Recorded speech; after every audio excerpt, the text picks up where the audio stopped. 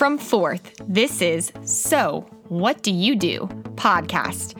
When someone tells you what they do for work, do you ever secretly think, okay, but what do you actually do? I'm Ellie, and you, my friend, are in the right place. We interview everyday professionals from all positions in all industries. So sit back, relax, and learn where you too can thrive in a 9-to-5. There's the broker, which is the middleman, the transactionary side. There's the owner, who I work for currently. There's property managers, and then all the way behind the scenes, working with the owner, is a lender. Who doesn't want to say they played a part in developing the skyline?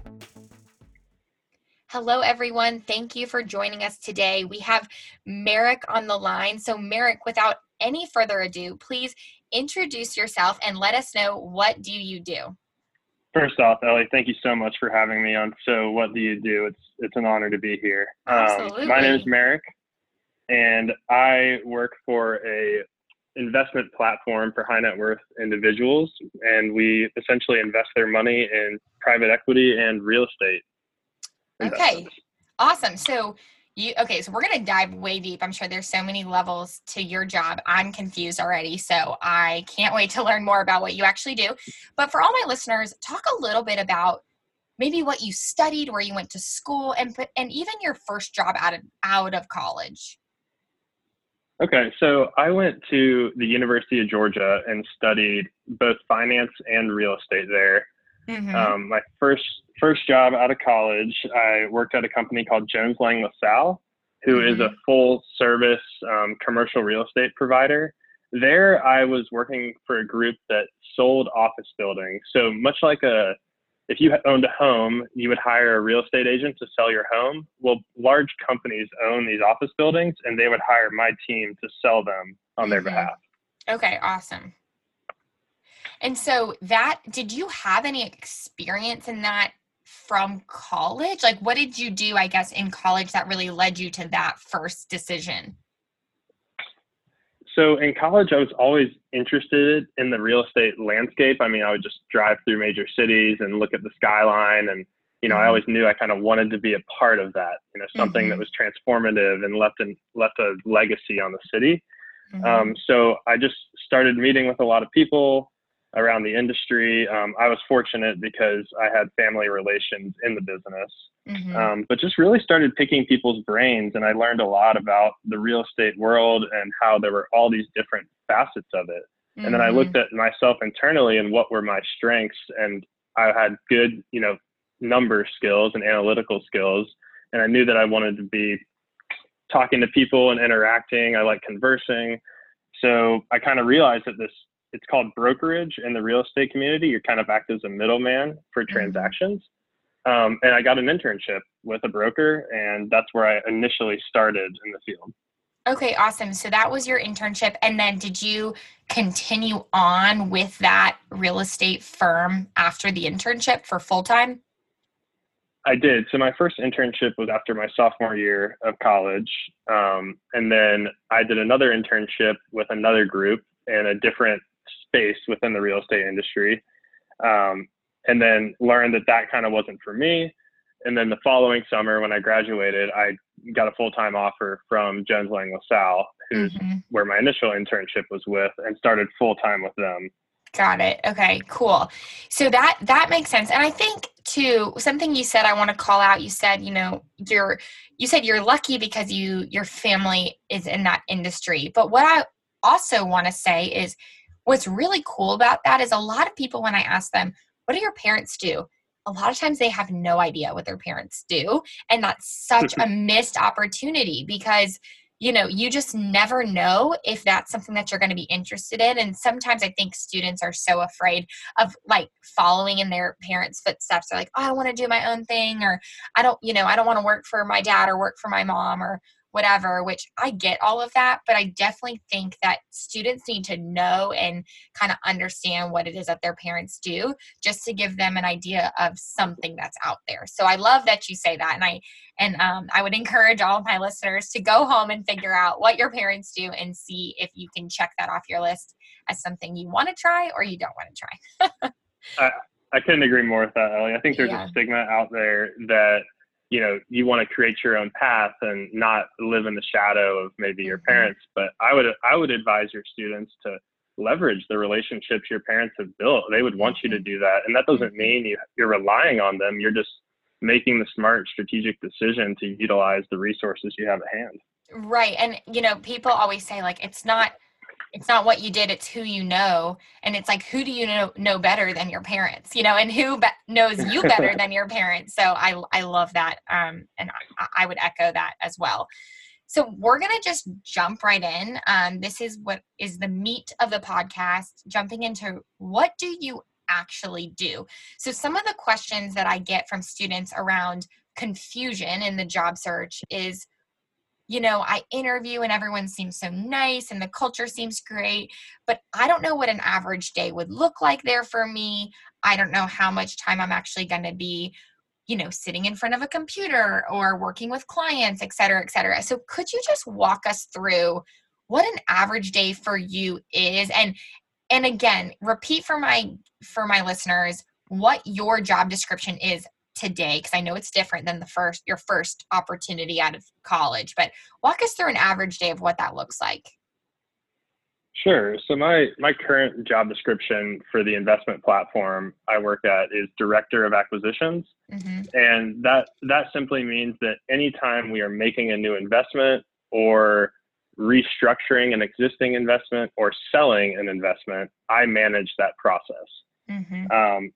As far as an average day, I think one of the most attractive things about what I do is there is no average day. Mm-hmm. I walk in and every morning is different, but it could be anything from, looking at a new opportunity. How does that fit into our investment portfolio from a risk and return perspective, or looking at the existing portfolio and determining, what's the best course of action going forward for these investments we do, and how can we, essentially make the best return for our investors. Okay. So, and it sounds like at this level of your career, you're working pretty closely with your clients. That's correct? That is correct. Okay. So talk to us a little bit about who is your client? Like, what type of people, what type of organizations do you serve? So my clients are all wealthy individuals who most of them have either started and sold a company or inherited significant amounts of wealth, and they're mm-hmm. looking to invest it. And we do that on their behalf, so they don't have to spend the time, searching these out. They're not experts in the space, so they leverage our expertise to do that for them. Gotcha. So people that are looking to invest their money, they don't know where to go. They want some experts to help them. So on the expertise side is, I would assume, part of your job, and this is where you can kind of educate me, is part of your job figuring out those best investments? Like, is that you, or is that people on your team, or how does that work? So that is part of my job, is finding these opportunities. Mm-hmm. It's a bit different than if an investor wanted to just go buy a stock on the stock market. Anybody can do that. Mm-hmm. In the real estate and private equity world, and when I say private equity, that just means buying companies that aren't public. Mm-hmm. You have to go out and network with the business world in your city or region to find where these opportunities are, who's looking to sell their company or who's mm-hmm. looking to sell their building. And then my job is to find those and then analyze the opportunity to see if it's a good fit for us. Mm-hmm. And then in turn, bring it to the head of our office, who's our chief investment officer, and determine whether we move forward with it or not. Gotcha. No, that makes total sense. So who sits on your team then? I mean, obviously, I'm sure it sounds like a lot of this work you're doing very much hands-on, which is awesome. And I'm sure a lot of my listeners get jazzed up about that. But certainly you have a team or counterparts or whatever. So who kind of sits on your team? What does your team dynamic look like? I do. So on the acquisitions and dispositions front, the buying and selling front, I have two analysts that work alongside me to help me analyze these opportunities, and then we have a chief investment officer who I report to that is the ultimate decision maker when it comes down to it. Gotcha. Okay. So one of these analyst positions, would that be something that someone out of college, whether they're in finance or real estate, et cetera, would that be a position that could be available to them, or would there be someone even below that that would be more of the entry level? So we really have two levels of analysts. We have an entry level analyst, which would be a perfect fit for somebody coming out of college. And then we have a senior analyst position, which is someone with, 1 to 3 years of experience in an analytical role in the industry. Okay. Awesome. Perfect. And so when you started out of school, you were in, it sounds like, more of the commercial real estate space. So you were very much touching kind of this development real estate area. Now you sit at a firm that's more just on the investment piece, like across various real estate opportunities and various investment opportunities. First of all, is that a correct statement? That is a correct statement. I guess going, to kind of lay out the story and how I got here. As I mentioned before, in my first role, I was in that entry level analytical role working for the broker where we were selling these office buildings. And interestingly enough, one of the office buildings that we went to sell happened to be owned by the firm that I currently work at. Gotcha. Throughout that transaction, which took about a year to complete, I built a relationship with the principal of my current firm. And we just stayed in touch over the course of 2 years. And eventually he reached out and said, we're looking to grow. We enjoyed working with you. Are you interested in being on what, and we in this industry call the ownership side or the principal side versus the brokerage side, which I was on. So I made the move, and, I'd always been interested in being on the ownership side because, who doesn't want to say they played a part in, developing the skyline? Right, exactly. I love that. Okay, so, and this is a really great direction to take this conversation, because I think when we think of real estate, I think we all think of very basic, either, residential, right, where you're buying and selling homes, or commercial, where I think that makes sense at a high level. It's like, okay, not residential, but more office space or, skyline. That's great. But you had mentioned, there's owner, which is kind of more of the space that you're in now as you're thinking about making investments. There's a broker. And then is there another piece to the puzzle under real estate, or is it mainly those two? There's more than just one other piece to the puzzle. Okay. So I guess I would categorize it in a few major categories. There's the broker, which is the middleman, the transactionary side. There's the owner, who I work for currently. There's property managers, who are the people when you walk into, say, an apartment building and someone greets you at the front desk and shows you around, or you walk into a hotel and there's the concierge service. That's the property manager.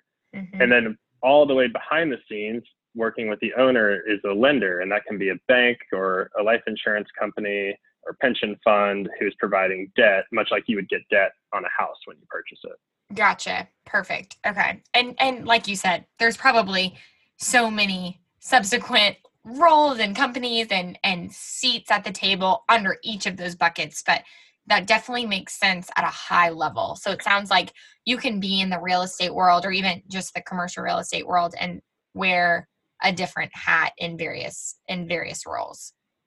Exactly. Okay, great. So first of all, I love this perspective because you have kind of transitioned from one bucket of real estate to, something a little different. So with that, what would you say is your favorite part about your job today? My favorite part about my job today is finding new opportunities and the hunt, right? Going out, searching, because in today's environment, there are a lot of people doing this and trying to find deals.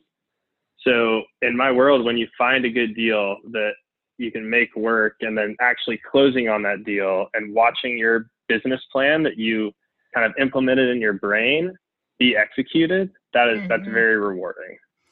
Yeah. And also it kind of reminds me a little bit of like the consulting landscape where you get to work on a project and really like go full force, and then you're kind of always getting a new project. Do you feel that way in your space? Like you kind of get to switch up, what's going on every couple months or a year? I do, and that's one of the most exciting parts about it is, and as I mentioned earlier, there's no day that's the same, and part of that is because every month or so I'm working on new deals and new opportunities, and just chasing that next thing is very exciting. Yeah. No, that's really cool. So in that same token, and I think a lot of students I talk to, especially the reason I think this is really interesting is because a lot of people in finance kind of assume that their job from here on out is going to be sitting at a desk every day, like, in front of a computer 12 hours a day, which is great. And some people want that and love that. But a lot of students don't, right? They want variety. They want something different. They want a challenge, but they may be a numbers person and they want to use those skills. With that, though, what would you say is the most challenging or your least favorite part of this role? So I guess the most challenging thing is what I would describe as putting out a fire, where everything's going well and the transaction seems seamless, and then all of a sudden something unexpected pops up that could, for all intents and purposes, kill the deal or make the opportunity go away. And figuring out a way, because each problem is unique within itself and specific to the transaction you're working on, how to deal with that and how to put that. I would say that's the most challenging, but at the same time, it's not my least favorite because it's somewhat exhilarating and exciting to, work through those challenges. Right, exactly. I used to joke in my old job, like when things were really stressful, that was like the worst day of my week. And I could look beside me on either side, and there were people that were just like they lived for it. Like they lived for the stress. I don't know. It's hard to explain, but I was like, yeah, they were thriving in the chaos, which some people truly do. And I think that's something really important to know about yourself too, is like, how do you handle those types of, putting out fire situation? So I think you explained that really well. Speaking of putting out fires, a question that I get a lot, which I actually love this question and I wish I would have asked it in college. What kind of emails do you have waiting for you at your desk in the morning? I get blasted with a lot of, I guess other owners are trying to sell their properties. So they send these mass emails out. So every morning I wake up with my inbox inundated with opportunities that we probably don't want to pursue. So sorting through those and getting them into the garbage is usually the first half of my morning. And then it really turns up with a variety of things depending on what I'm working on that day. It could be, emails from our potential lender asking questions about the project and how we view our business plan. It could be emails from my clients asking questions. Why are we investing in this deal? Why are we putting this much to it? And how do you perceive the risk? So it kind of comes from all directions, I would say. And it's really just like getting through and combing through those emails. And a lot of my day is also spent on the phone, in meetings, whether that's with, people selling things that we're looking at buying, or with my clients chatting through opportunities we're looking at, or how do they want to allocate their capital within us? Because in the end, we have a fiduciary responsibility to them. So if they pick up the phone and call me, I'm dropping everything to chat with them. Yes, 1000%. And I think too, there's a level, I also want to call this out. I do feel that there is a level of professionalism that's required in this space. You are dealing with people, like you said at the beginning, people with wealth, whether it's been inherited or, whatever it may be from their past, from their work, that they are trusting you with.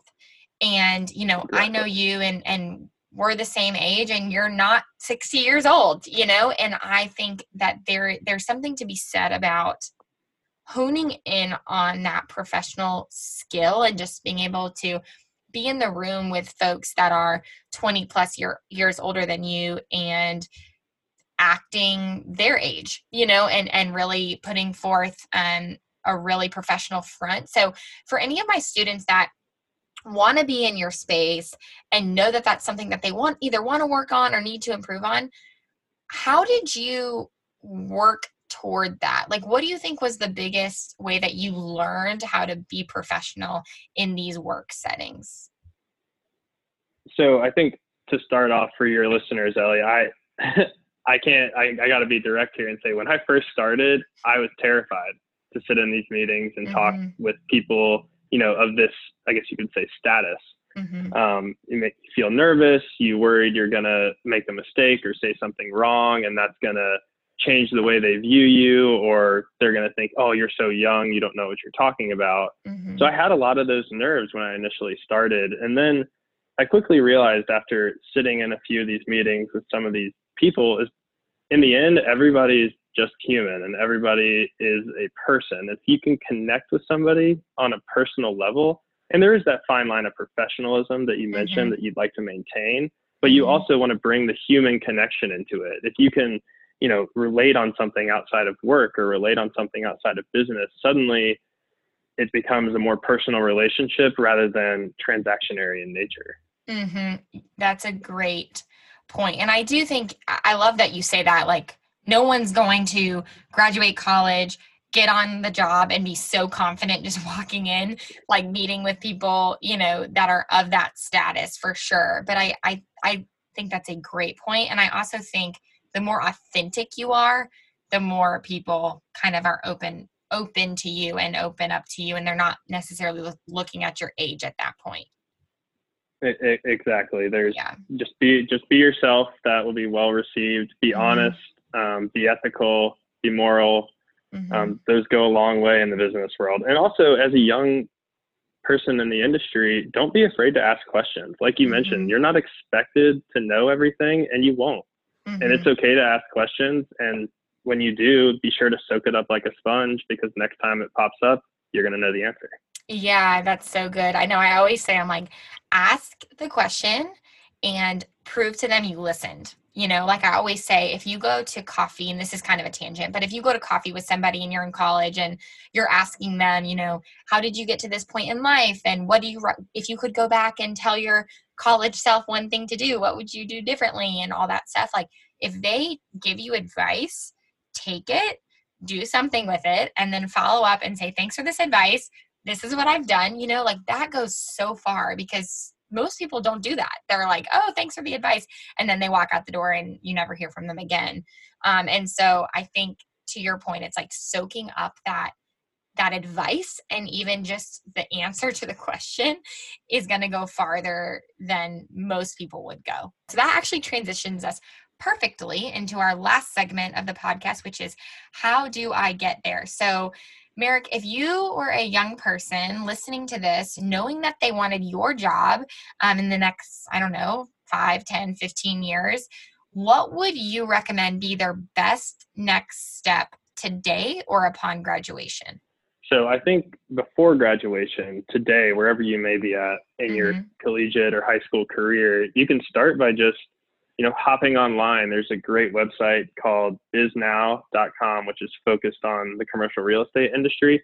Just read the articles, learn about the world and the companies that are involved. You can start learning the language, because when you get into these business environments, there is a language and lingo thrown around that, might at first go over your head. But if you read these publications and read the stories about what people are doing, you'll start gaining an understanding of how to talk the talk, quote unquote. Just as with any industry, it's the real estate and investment profession is largely relationship driven. So as I'm sure you've learned, and other, career advice, meet with as many people as possible, but don't just meet with people. Ask them who you can meet with, who they would recommend you meet with as a follow-up. And then alongside that, shoot for the stars. Don't be afraid to email the CEO of a company or send them a letter, because more often than not, at least in my personal experience, I've realized that those people, they want to help the youth and they want to help people looking to grow in the industry. It's intimidating, certainly, but put yourself out there. Don't be afraid to, get shut down. That's the worst that could happen, right? Yeah, exactly. The worst thing they can say is no. Well, Merrick, this has been awesome. I will definitely be linking that website. I think you said BizNow. I will link that in the show notes so that you guys can check it out. And that is such tactical advice. And like I said, if you listened to this and got his piece of advice, I would say act on it and tell them that you listened. So Merrick, would you mind if I linked your LinkedIn in the show notes as well? So anyone that is fascinated by your story and wants to say thank you for sharing it on the So What Do You Do podcast can reach out and say thanks. Of course, Ellie, please do. Awesome. And I'd be happy to chat with anybody or, have a call if they'd like. Happy to help in any way I can. Perfect. Well, I will do that as well. Thank you for offering that up. We appreciate you guys listening. As always, let me know if there's any professionals that you're dying to hear from. And with that, have a great one. Thanks for listening. If you loved this episode and are inspired by this 9-to-5er, let us know. Subscribe and leave us a 5-star review. Screenshot this episode and tag us on social at @4th_LLC. We would love to hear what professionals and industries you want to hear from next. Want more career guidance, discovery, and inspiration? Be sure to visit our website, goforthllc.com, and browse our career downloads, read our blogs, and get inspired to go forth.